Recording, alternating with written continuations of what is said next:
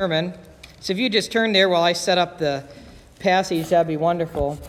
We've been preaching through this sermon series titled Life's Healing Choices, and it's based off the book by that name, Life's Healing Choices, or actually it's Life's Hurts, Habits, and Hang-Ups and Their Healing Choices.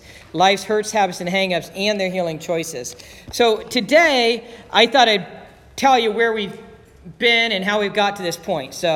And these are on the screen. These are the eight principles outlined in this sermon series. The 8 principles outlined in this sermon series. And so let's review the 8 principles and how we got to today right now. So, principle 1, realize I'm not God.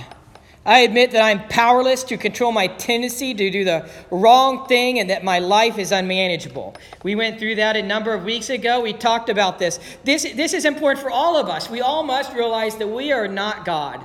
And we all have hurts, habits, and hang-ups that we're dealing with. As a Christian living in a world, in a fallen world, we have a fallen world and we have a sin nature. And the Holy Spirit within us is at war with that sin nature. We are all in recovery, and we all need God's help to deal with these life's hurts, habits, and hang-ups. Secondly, the second sermon was about earnestly believe that God exists, that I matter to Him, and that He has the power to help me recover. You know, this is important. Obviously, we all got to remember God exists. I think that's why we're here. We all recognize that God exists. We also must recognize we matter to God. We matter to God. Now, just think about that for just a moment. The God who is omnipotent, meaning all-powerful, omniscient, all-knowing, omnipresent means He's present everywhere, even outside of time. Those solar systems and galaxies far, far away that we can only see with the Hubble Space Telescope, God created those. And yet He cares about you and me. He cares about us. We matter to God. Number 3, consciously choose to commit all my life and will to Christ's care and control. Number 4, openly examine and confess my faults to myself, to God, and someone I trust. This is confession, it's repentance, it's following the instructions in James. Last week we talked about this. Voluntarily submit to any and all changes God wants to make in my life and humbly ask Him to remove my character defects. That's Romans 12, 1 through 2. If you were here last Sunday, we talked about transformation. God wants to change our life. He wants to transform us. He wants to conform us to His image. And now today we'll talk about number 6 right here. Evaluate all my relationships. Offer forgiveness to those who have hurt me and make amends for all harm I've done to others when possible, except when to do so would harm them or others. That's what we're talking about today. In the next couple of weeks, we're going to talk about the 7 and 8 steps or principles. Reserve a daily time with God for self-examination, Bible reading, and prayer in order to know God and His will for my life and to gain the power to follow His will. Reserve a daily time with God. That's daily devotions. It's important that we all have a daily time with God. We're spending time in His Word and time in prayer and time in reflection. That's what that is. And then principle number 8, yield myself to God to be used to bring this good news to others, both by my example and my words. These are the 8 principles in the book, Life's Hurts, Habits, and Hang-Ups and Their Healing Choices, and they come from Celebrate Recovery as well. So today, my theme, evaluate all my relationships, offer forgiveness to those who have hurt me, and make amends for harm I've done to others when possible, except when to do so would harm them or others. Evaluate relationships, offer forgiveness, offer repentance. Think about the divisions within the church. There have been too many divisions within the church. There's been too many times where people have been hurt by their friends and family within their own church, right? I'm sure we've all experienced negative divisions within the church. And this is why this theme is so important. We need to repent. We need to forgive. We need to confess. We need to try to reconcile as much as possible. Some of you might have divisions within your friends or family, within your church family, within your biological family. And my challenge and my encouragement for you today would be reconcile, forgive, repent. The church is a place for sinners. The church is a place for people who do wrong things, and I'm one of them. But the church is also a place where once we commit to Christ, Once we commit to be disciples of Christ, we commit to grow and be like Christ. We'll still mess up, but we repent and we acknowledge our mistakes and confess them to God and others. I want to read from Acts 15, verses 36 through 41 right now. So if you haven't turned there, please definitely turn there to Acts 15, verses 36 through 41. Acts is in the New Testament, right before Romans, after John. And we're in Acts chapter 15. We get to Acts chapter 15. We are right after Paul's first missionary journey, his first missionary journey. And in Acts chapter 15, we're right after what's called the Jerusalem Council. I'll plug this right now. I do Facebook devotions. If you're on Facebook, you can see these little devotions that I'll put on, usually Monday through Friday. And if you're not on Facebook, that's okay. The rest of the world is, but you don't have to be, and nothing wrong with that. The videos are also available on our church website. I started adding them a few weeks ago. They're on our website, BethelFriendsChurch.com, and they're just 5 to 10 minute videos. I don't do a lot of preparation, but right now I'm actually going through the book of Acts in these little videos. I'm just reading scripture and making a few comments in between, and you can find them under the videos tab on our BethelFriendsChurch.com website, and you can also find them on Facebook. However, we are not yet on Acts chapter 15, but we are today. Acts chapter 15, verses 36 through 41. I actually have it on the screen today. It says, after some days, Paul said to Barnabas, Barnabas is the encourager, and Paul says to Barnabas, let us return and visit the brethren in every city in which we proclaim the word of the Lord and see how they are. Paul the apostle and Barnabas had gone on this missionary journey. They had gone all over the known world, and they had visited people, and they had planted churches. And Paul and Barnabas are talking right after the Jerusalem Council, and they say, let's follow up. Let's go visit them again. Well, let's see what happens. Verse 37. Barnabas wanted to take John, called Mark, along with them also. But Paul kept insisting that they should not take him along, who had deserted them in Pamphylia and had not gone with them to the work. And there occurred such a sharp disagreement that they separated from one another. And Barnabas took Mark with them and sailed away to Cyprus. But Paul chose Silas and left, being committed by the brethren to the grace of the Lord. And he was traveling through Syria and Cilicia, strengthening the churches. Notice right here, that's all we're going to read for now from right there. If you want to know more, you can read it yourself, and I encourage you to, and you can also watch the videos online. But notice right now that Paul and Barnabas have a disagreement. Paul and Barnabas have a disagreement that even separated them. Paul and Barnabas, they are an example of forgiveness and reconciliation. It is quite awesome. They're right here in the book of Acts, the New Testament. We see Paul and Barnabas as an example of forgiveness and reconciliation. Let's talk about that for just a moment. This disagreement started in verse 37. In verse 37, Barnabas was an encourager. He wants to give John Mark a second chance. Now, what happened with John Mark? I'm glad you asked. In Acts chapter 13, verse 13, Paul and Barnabas are on what is called their first missionary journey. And they are on the beginning of their first missionary journey. They're traveling all about the Greco-Roman world. They're declaring the gospel. And John Mark goes back to Jerusalem. John Mark deserts them. He goes back to Jerusalem. There may be several reasons for this. The NIV Study Bible has a text note on Acts 13:13, which says the following. It says, homesickness to get back to Jerusalem, an illness of Paul necessitating a change in plans and a trip to Galatia, and a change in leadership from Barnabas to Paul have all been suggested as reasons for John Mark's return to Jerusalem. Either way, now Barnabas is saying, let's give him a second chance. And the Apostle Paul is saying, no way. John Mark deserted them once. Paul's not going to let it happen again.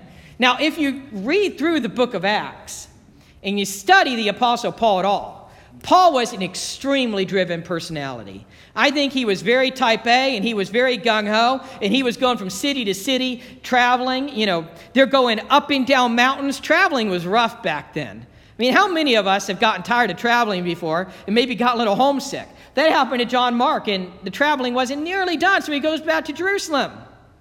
So now the second missionary journey comes along. Barnabas is related to John Mark. Barnabas says, give him a second chance. Paul says, no way. Verse 39 says that they had a sharp disagreement. It wasn't just a small disagreement. This was a sharp disagreement. Have you ever had a sharp disagreement with someone? What do? How do you handle it?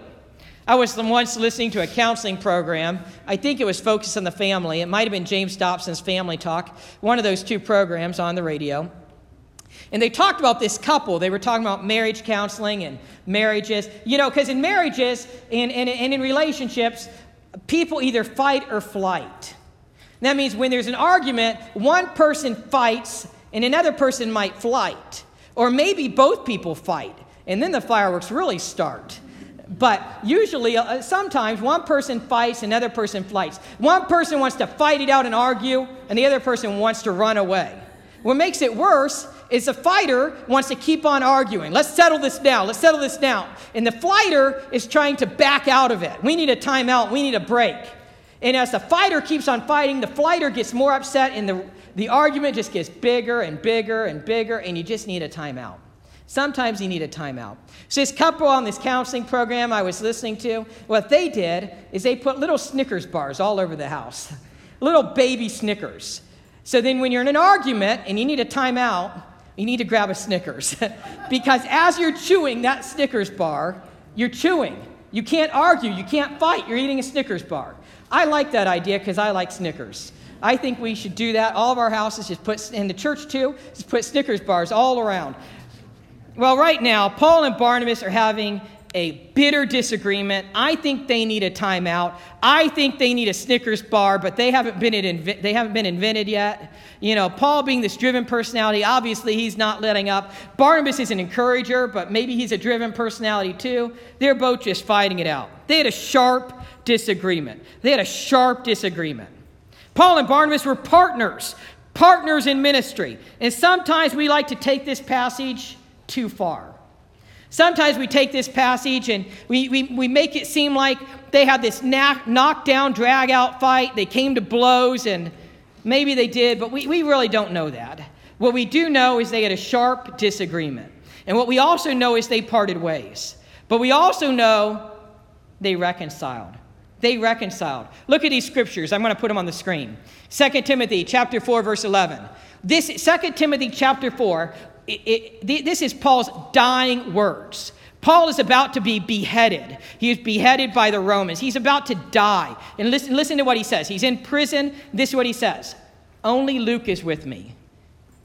Get John Mark and bring him with you, because he is helpful to me in my ministry. At some point, they reconciled. Or maybe the argument wasn't as bad as we make it out to be. They reconciled. Get John Mark with me. Bring him to you. Bring him to me, Paul's saying.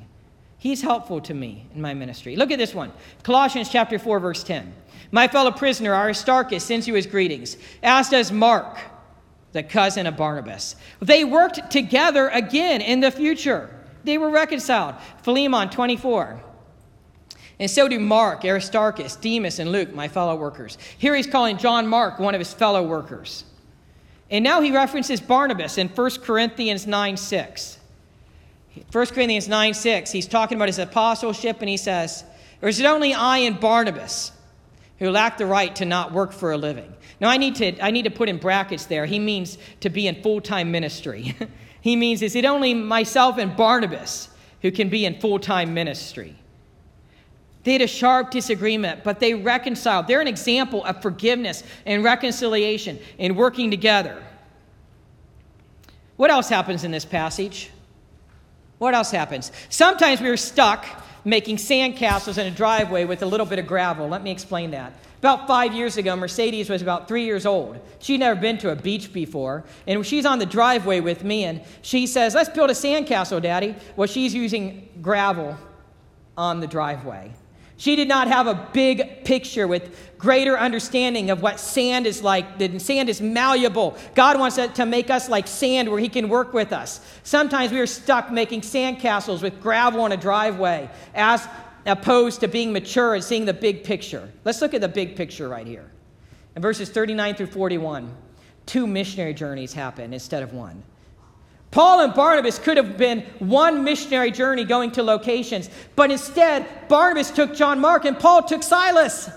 There were now 2 journeys proclaiming the gospel to places. God took a bad situation and turned it around and used it for the good. Paul chose Silas, and Silas was a Roman citizen. And we will hear more about that in chapter 16, verse 37. If you keep reading through the book of Acts, Paul was a Roman citizen. Silas was a Roman citizen. That was a big deal. God used this for the good. Point of application. Who do we have to reconcile with? Is God convicting any of us right now to have conversations with others for reconciliation, for forgiveness, for letting go? Matthew 5, 23 through 26. This is Jesus talking.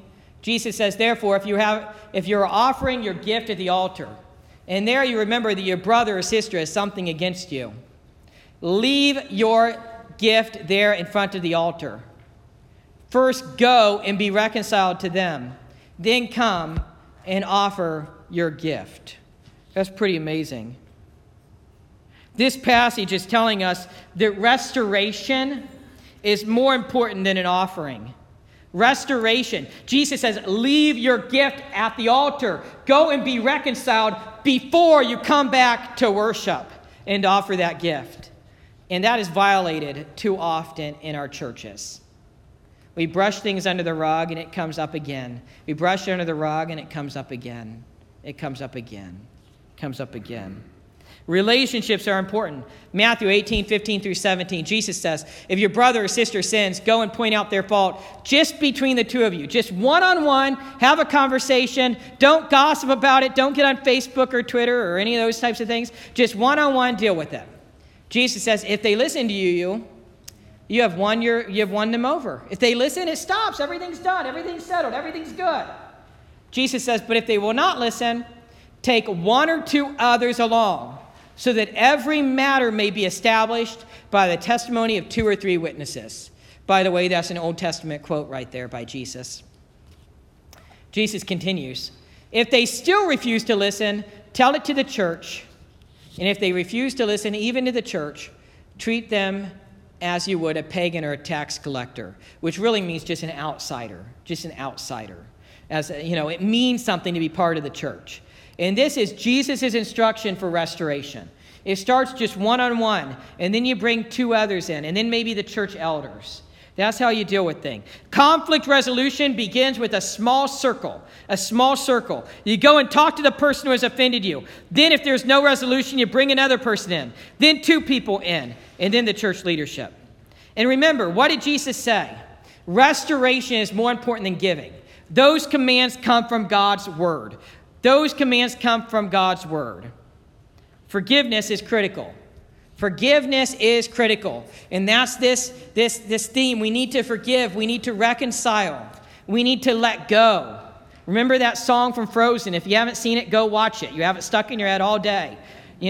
Forgiveness is critical. Let go of things. We must confess sin. One other scripture. Matthew chapter 6, verse 12. The Lord's Prayer. Jesus says, and forgive us our debts, as we also have forgiven our debtors. We need to forgive and let go. If we expect God to forgive us, we need to forgive others. This is the Lord's Prayer, and notice that this request implies that we have forgiven others. Richard Foster says that we always must give in order to be able to receive. We must give in order to be able to receive. Richard Foster says, and this is a quote, It is simply that by the very nature of the created order, we must give in order to receive.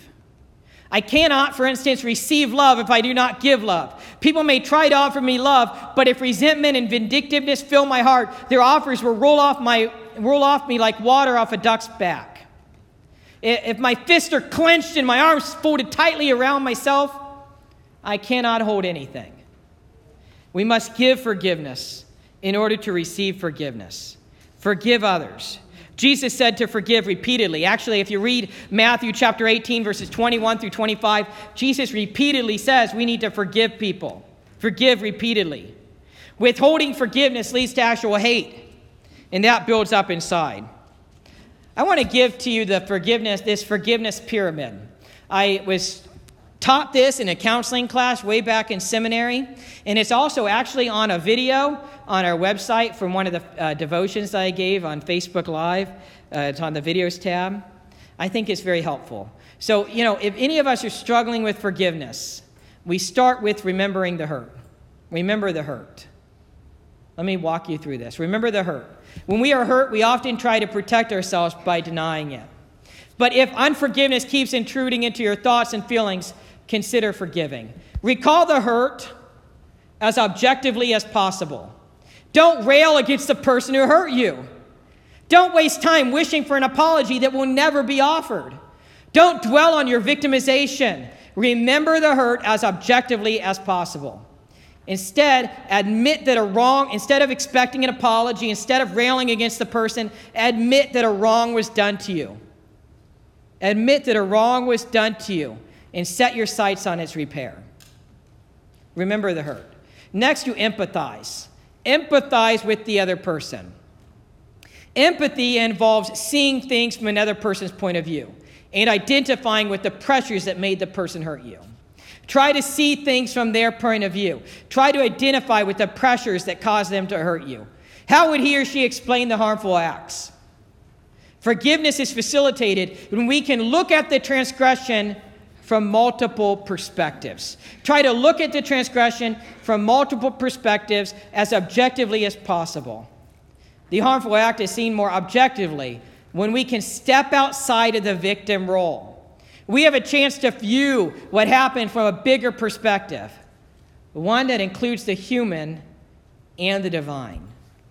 Remember the hurt, empathize, and then you offer an altruistic gift. Altruistic means selfless. You offer a selfless gift, an altruistic gift.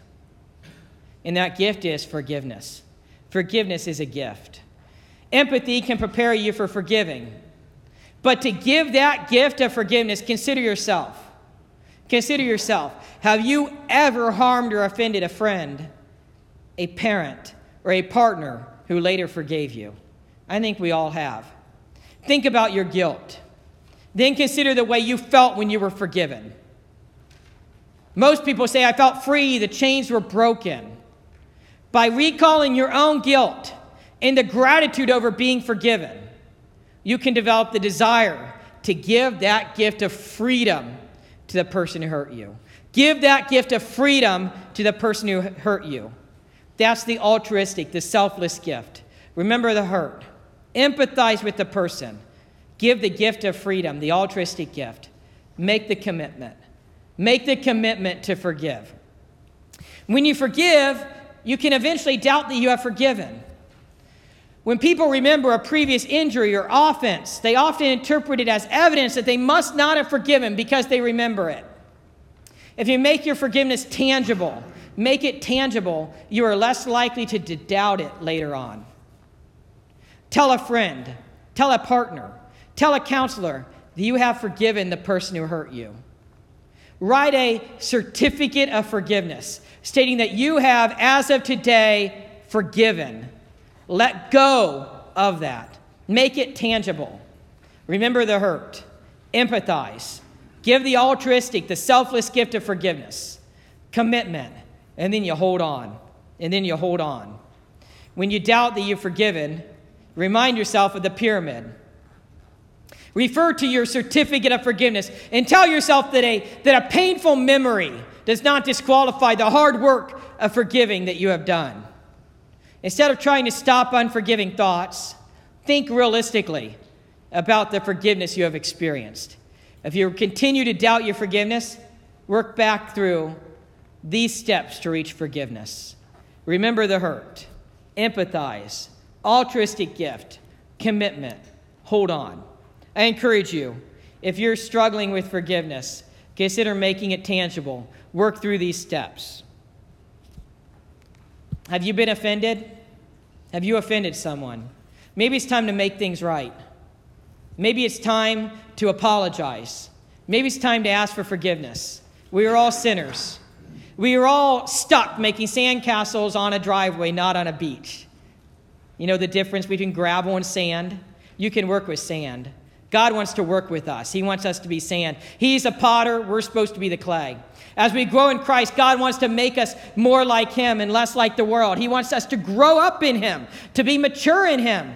To do that, we need to be reconciled with people. We need to be able to work with people, be malleable with people. That means that God wants us to be more loving.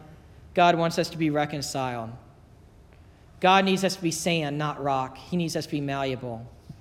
We really cannot have a holistic body, a body of Christ, until we are reconciled and we deal with those things that entangle us. I urge you all, in love, if you're dealing with any unforgiveness issues, if you're dealing with any divisions, with the church family or with your own family, with your own friends, with your coworkers, with your sphere of influence, approach each other this week. Just one-on-one. Pray first, of course. We see the Apostle Paul, Barnabas, and John Mark's disagreement. It did not separate them. It did not separate them. So we all should be like Paul and Barnabas and John Mark. We can move on. We can be reconciled. We can love, even in hurts, habits, and hang-ups. Of course, the first step is, do you know Jesus as your Lord and Savior? Have you committed your life to him? The Bible can be summed up with the acronym that spells gospel. I've gone over this with you before. Let me go over it with you again. God created us to be with him. God created us to be in a relationship with him. We see that in Genesis 1 through 2. Adam walked with God in the Garden of Eden. But our sins, those wrong things we do, they separate us from God. We see that in Genesis 3. When we sin against a holy, righteous God. And our sins, they separate us from him. Through the rest of the Old Testament, we see that sins cannot be removed by good works. Our good works do not cover our sin. So paying the price for sin, Jesus died and rose again. Jesus' blood covers our sin. We see that in Matthew through Luke and in the New Testament. Everyone who trusts in Jesus alone have eternal life. And life that's eternal means we will be with Jesus forever. Revelation 22:5. The Bible uses 4 verbs to describe our commitment to Christ. They're confess, believe, trust, commit.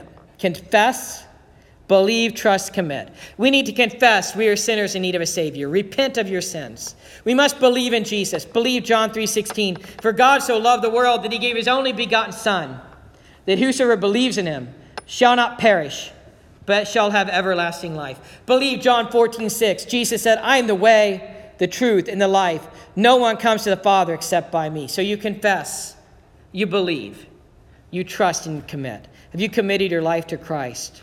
Are you surrendered to him today? The Christian life can be summed up with this sentence. We firmly make the decision to be with Jesus in order to become like Jesus, and to learn and do all that he says, and then you arrange your affairs around him. Have you firmly made the decision to be with Jesus in order to become like him and to learn and do all that he says and arrange your affairs around him? If you haven't done that, I encourage you to do that today. If you have done that and you backslid and you've fallen away, today is the day to rededicate your life to Christ, to live for him, to be a follower of Jesus. We're called to be a follower of Jesus. I'm going to give a closing prayer at this time. Let's pray together. Dear Heavenly Father, we come to you asking forgiveness. We always need your forgiveness first and foremost, Jesus. Help us to live for you. Help us to follow you. Lord God, if anyone here, and I'm sure some are, maybe all of us in some way, if any of us are withholding forgiveness, or maybe we don't even realize that we need reconciled with a brother, a sister, a family member, a friend, a coworker, Lord, help us to do that. Help us to be reconciled. Lord God, we can't do it on our own. We need your help. We need the Holy Spirit. Holy Spirit, I ask for your guidance and your strength and your support. Help us giving forgiveness to other people. Help us repenting to others. Help us being like Paul and Barnabas and John Mark, working together even after we have a disagreement, a dispute, a faction. Lord, we need your help. And Lord, if there's anyone here who has not committed their life to you, may today be the day of salvation. May today be the day where they confess they are sinners in need of a Savior, repenting. Believe in you as the only Savior. Trust in you and commit to you. Lord, we need your help. We always need your help. In Jesus' name, amen. Please stand for the closing hymn, number 425, Cleanse Me. Number 425, Cleanse Me. The altars are open. If anything we've talked about today, said today, or maybe even throughout the week, is stirring your heart, and you just need some silent, meditative prayer time, come forward to the prayer altars and pray during this closing hymn.